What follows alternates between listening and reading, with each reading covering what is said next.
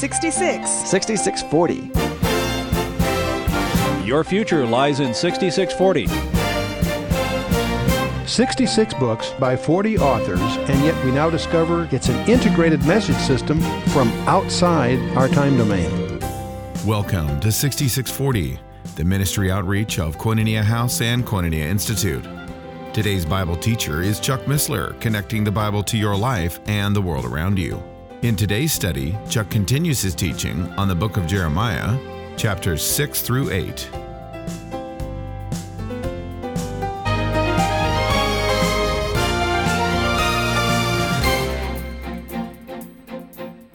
And now because, verse 15, and now because ye have done all these works, saith the Lord, and I spoke unto you, rising up early and speaking, and ye heard not.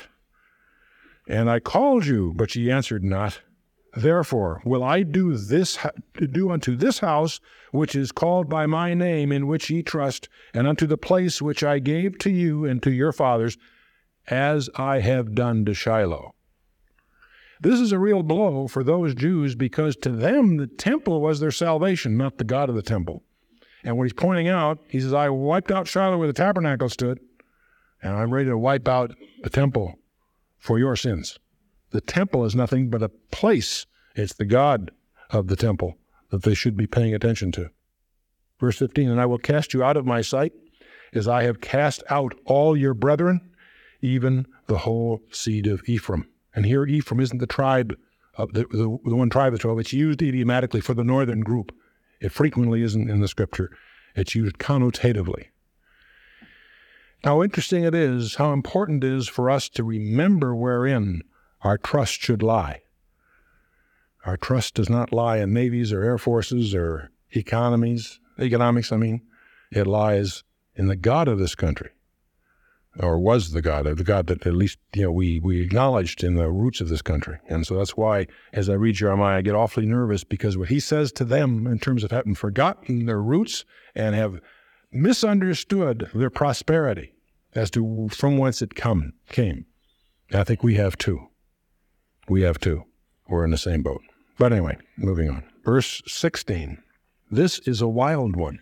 This is a wild verse. Listen carefully. Therefore, God says, pray not for this people, neither lift up cry nor prayer for them, neither make intercession to me, for I will not hear thee. Boy. We stumble from time to time and whatever, and we may even, fall back. But boy, the one thing that gives us comfort, you and I, is that we have an intercessor, whoever liveth to make intercession for us, right by the throne of God. Praise God for that. Here, and I don't want you to infer that verse 16 is permanent. It's a temporal situation, because God is indeed going to hear prayers and does hear prayers for Israel and so forth. I'm just saying here in this, but that's the ultimate indictment. Hey, don't pester me. I'm not going to hear you. Pray not for this people, he tells Jeremiah. Hey, that's heavy. It's not surprising to see the priests get rattled. It's too bad they didn't get rattled enough to repent. Instead, they just get rattled at Jeremiah and hate him for the rest of their lives. Verse 17, seest thou not what they do in the cities of Judah and in the streets of Jerusalem? The children gather wood, and the fathers kindle the fire, and the women knead their dough to do what? To make cakes to the Queen of Heaven, and to pour out drink offerings unto other gods, that they may provoke me to anger. They're worshiping the Queen of Heaven. Now, if any of you come from a Catholic background, my apologies, because that title was tragically given to someone who would be perhaps the most offended by it. But that's not what we really have in view here. We have the Queen of Heaven here is the Assyrian and Babylonian god Ishtar. Also worshipped in connection to the planet Venus. Venus is her Greek or Roman name, and Ishtar is the original Canaanite name, and Astarte is a variation of that. And Jeremiah will bring her up in chapter 44. We'll deal some more of that. She's the goddess of love and fertility. She was initiated into the area by Manasseh. That was the king that is reputed to have sawn Isaiah in half sometime prior. 2 Kings 21 is first 9 verses is where this is the issues dealt with vis-a-vis Manasseh. And it's introduced to Judah, that is the southern kingdom, by Jehoiakim, the king that's extant that during the period we're talking about. The Queen of Heaven, interesting, the concept of a Queen of Heaven is not Hebrew, even in terms, it's introduced externally, but obviously embraced here and becomes a problem, and God is upset because the children gather wood and the fathers kindle a fire, and the women knead their dough to make cakes to the Queen of Heaven and to pour out drink offerings and so forth. Now, incidentally, for those of you, we're going to get more into this when we get into Jeremiah 44. There's always also a link of all of this to, of course, Jezebel. And Jezebel is not only prominent in Old Testament literature as the gal who really championed idolatry and the worship of Baal, but she gets mentioned by none other than the Lord Jesus Christ in the 7 letters to 7 churches, incident to the church at Thyatira. Those of you that are interested in that and would like to get more into this, I say, as I recall, we digress into that with some depth when we deal with Revelation chapter 2 or 3, end of chapter 2, early part of chapter 3, as I recall. Anyway, the church at Thyatira, for those of you that would want to, refresh their memories or dig into that area and that kind of background. And clearly there is a prophetic link, although Jeremiah's focus here is the historical occasion that lies before him right here. Verse 19. Do they provoke me to anger, saith the Lord? Do they not provoke themselves to the confusion of their own faces? Therefore, thus saith the Lord God, Behold, mine anger and my fury shall be poured out upon this place. Listen carefully, upon man, upon beast, upon the trees of the field, and upon the fruit of the ground, and it shall burn and shall not be quenched. Jeremiah has in focus here the onslaught of Israel's enemies. However, as we study this, we can't help but notice that this whole issue is going to be broadened globally, yet future, that's described in detail by the book of Revelation.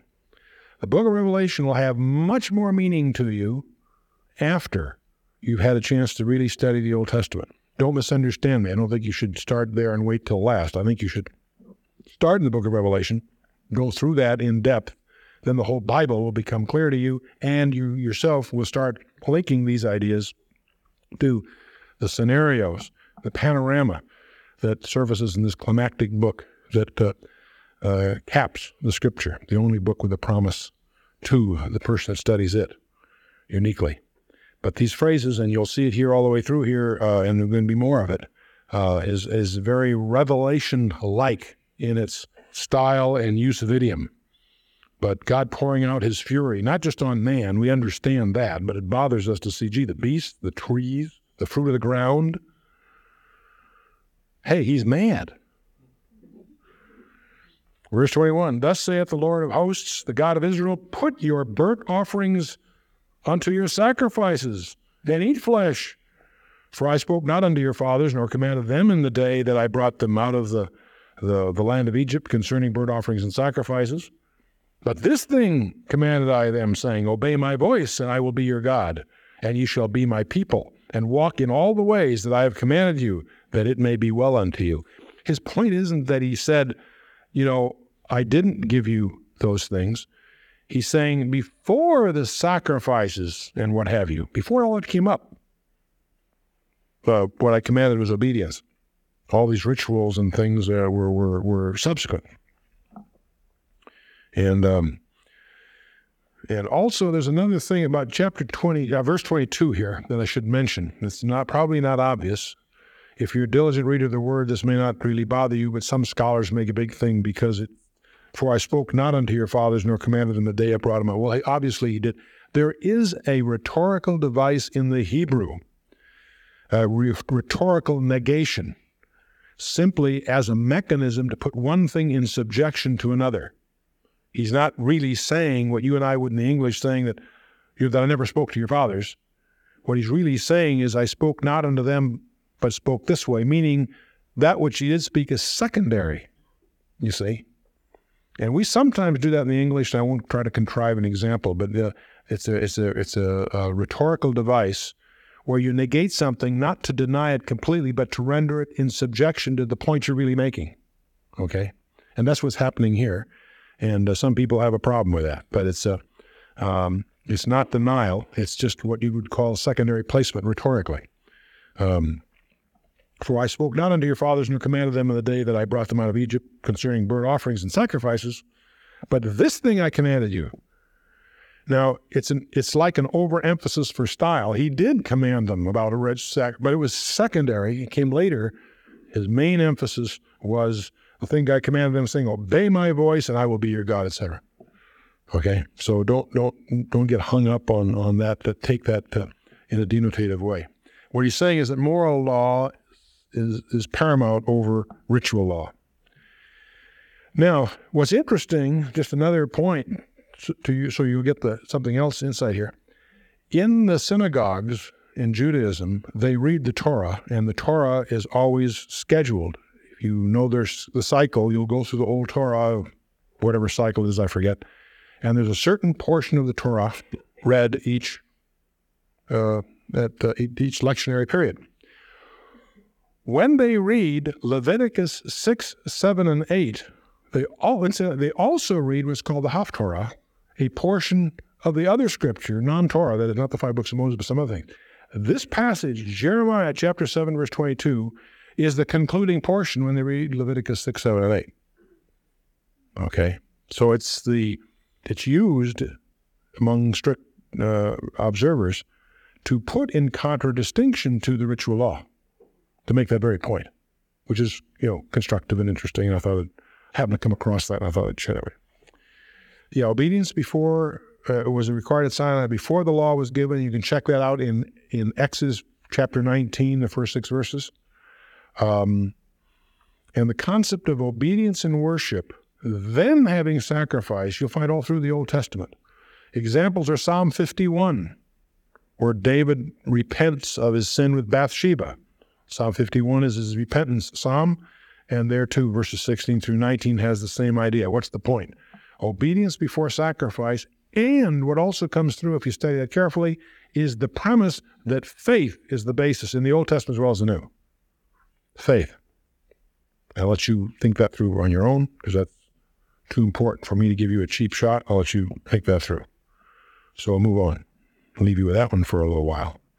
And pick it up about verse, the command that may be well with you, verse 23, verse 24. But they hearkened not, nor inclined their ear, nor walked in the counsels and the imagination of their evil heart, and went backward and not forward. Since the day that your fathers came out of the land of Egypt unto this day, I have even sent unto you all my servants and prophets, daily rising up early and sending them. He's describing himself like he gets up early on your behalf. It's obviously, he doesn't go to sleep. We know that he that keepeth Israel neither slumbers or sleeps, right? Psalm, right? But it's a figure of speech. Verse 26, yet they hearkened not unto me, nor inclined their ear, but hardened their neck, and they did worse than their fathers. Therefore thou shalt speak all these words unto them, but they will not hearken unto thee, and thou shalt also call unto them, but they will not answer thee. Boy, what a discouraging note that is. And those of you that are diligent students can compare that to Isaiah 6 and his challenge and others. The funniest contrast in my mind is Jonah. Jonah doesn't want to go.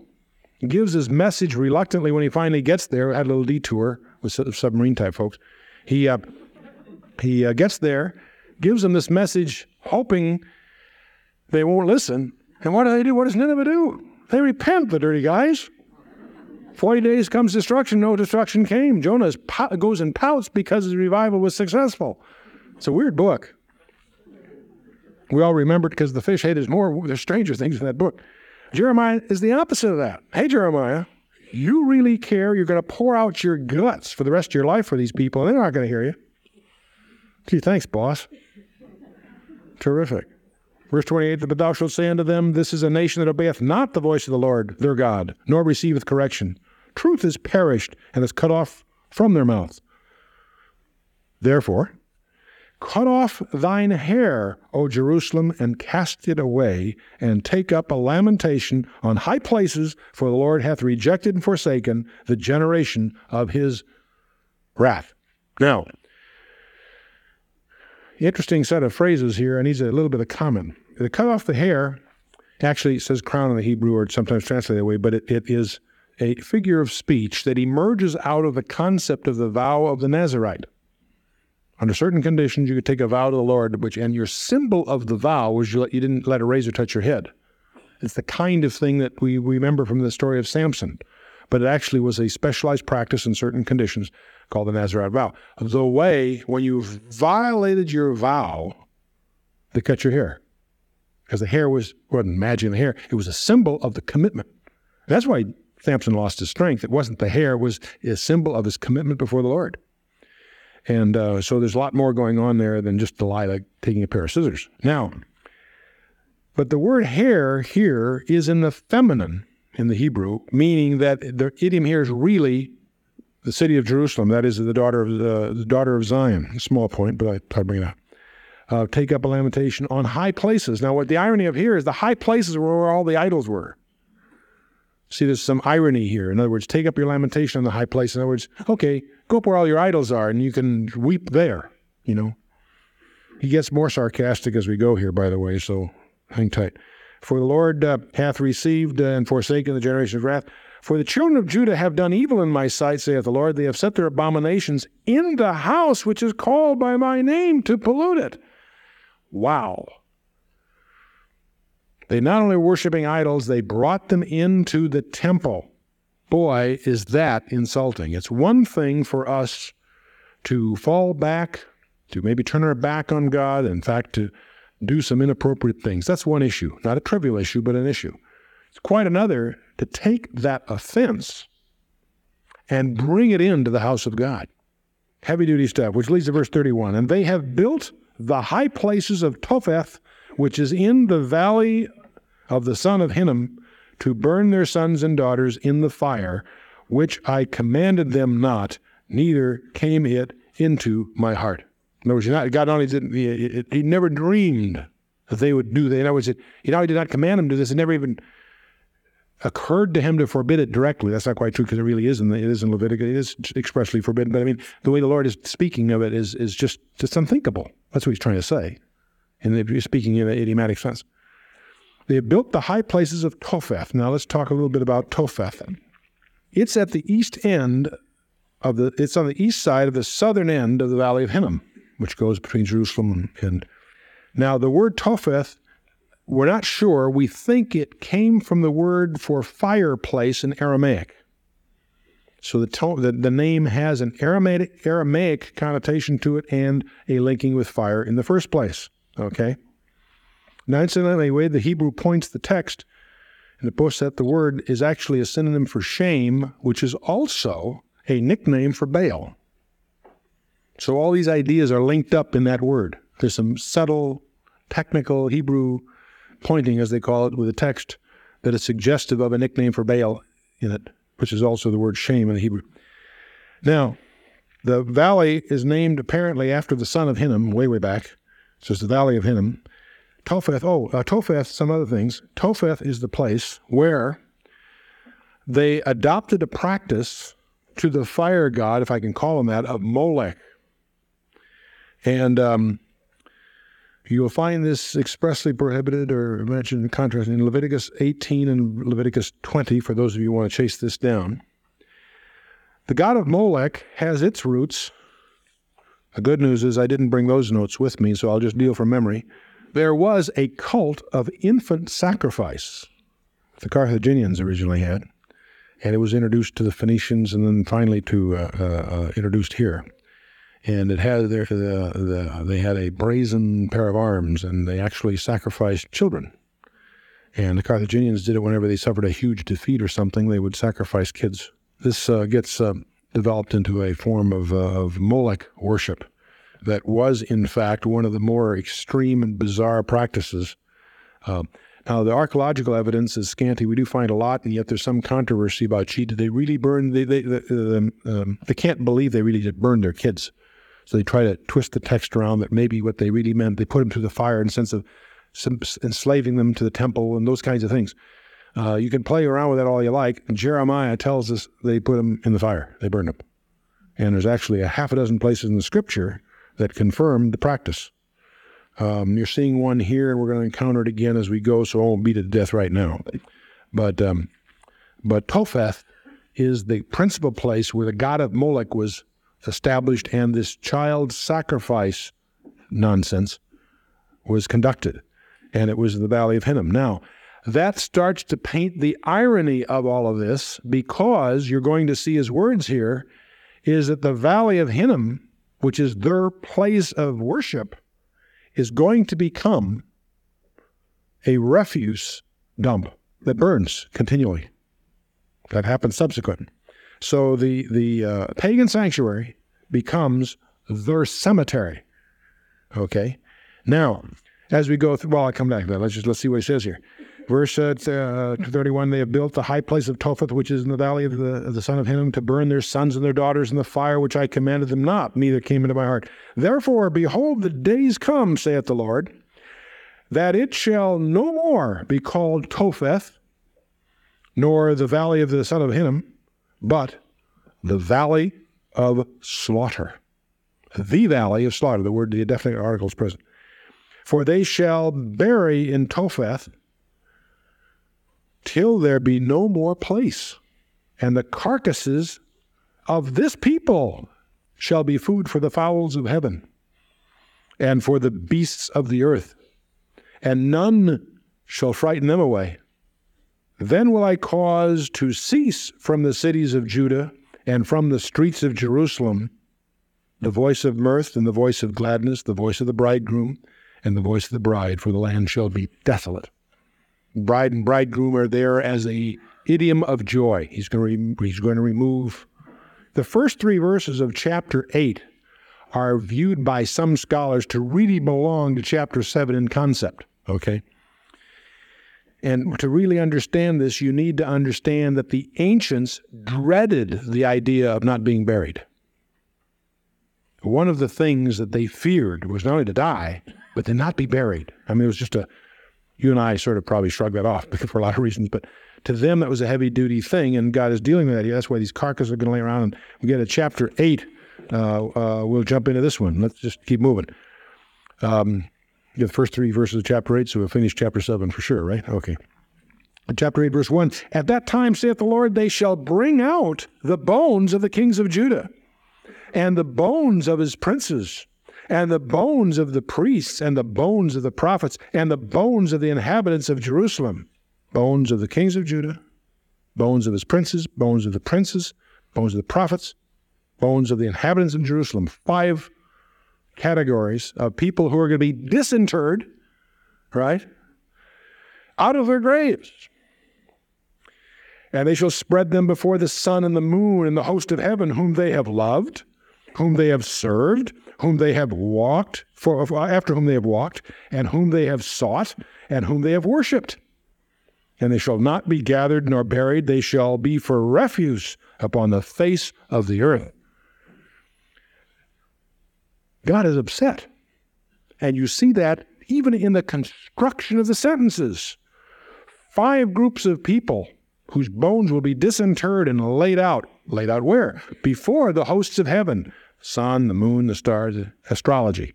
One of the things they're worshiping. Right? You want to worship them? Fine. You can worship them for eternity. Even after you're dead, we're going to disinter your bodies and lay those bones out before these things that you hold in such great regard, right? And then list 5 verbs, okay? Whom you have loved, after whom you've served, after whom you've walked, whom you have sought and have worshipped. They shall not be gathered or buried. They shall be for refuge by the face of the earth. See, even in the structure of the sentence, it's tight, it's tough, it's articulate. 5 groups of bones, 5 verbs, sarcastically or cynically modeling their worship of these things when they were alive. Okay?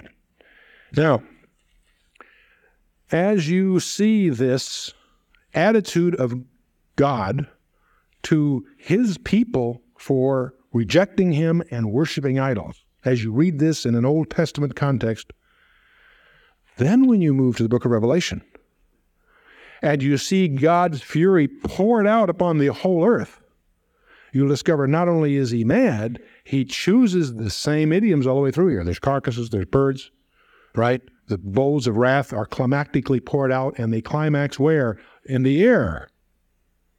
It pours out up in the air. Why the air? There's a seventh one, because it's the prince of the power of the air.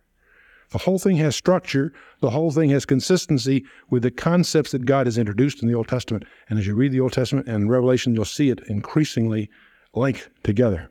Verse 3, and death shall be chosen rather than life by all the residue of them that remain of this evil family, who remain in the places to which I have driven them, saith the Lord of hosts.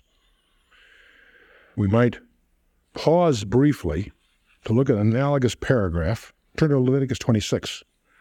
I'd like to acquaint you with something that in your Bibles you might want to mark because it is very fun. Leviticus, first thing is to find Leviticus. Okay? It's in the Torah. That's the only hint I'll give you.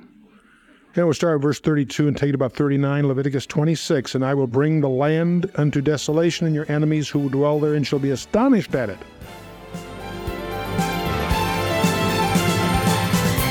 You've been listening to 6640, the ministry outreach of Koinonia House and Koinonia Institute. Today's Bible teacher was Chuck Missler, teaching through the book of Jeremiah. Download the new K-House TV app to access an ever-growing collection of free resources. Visit the Apple or Android App Store and search K-House TV on your Roku or Fire TV streaming device. Thank you for listening to 6640 and for your continued prayerful support of this ministry. Until next time, as we continue this series, may God bless you with the knowledge of His Son, Jesus Christ, as you study His Word.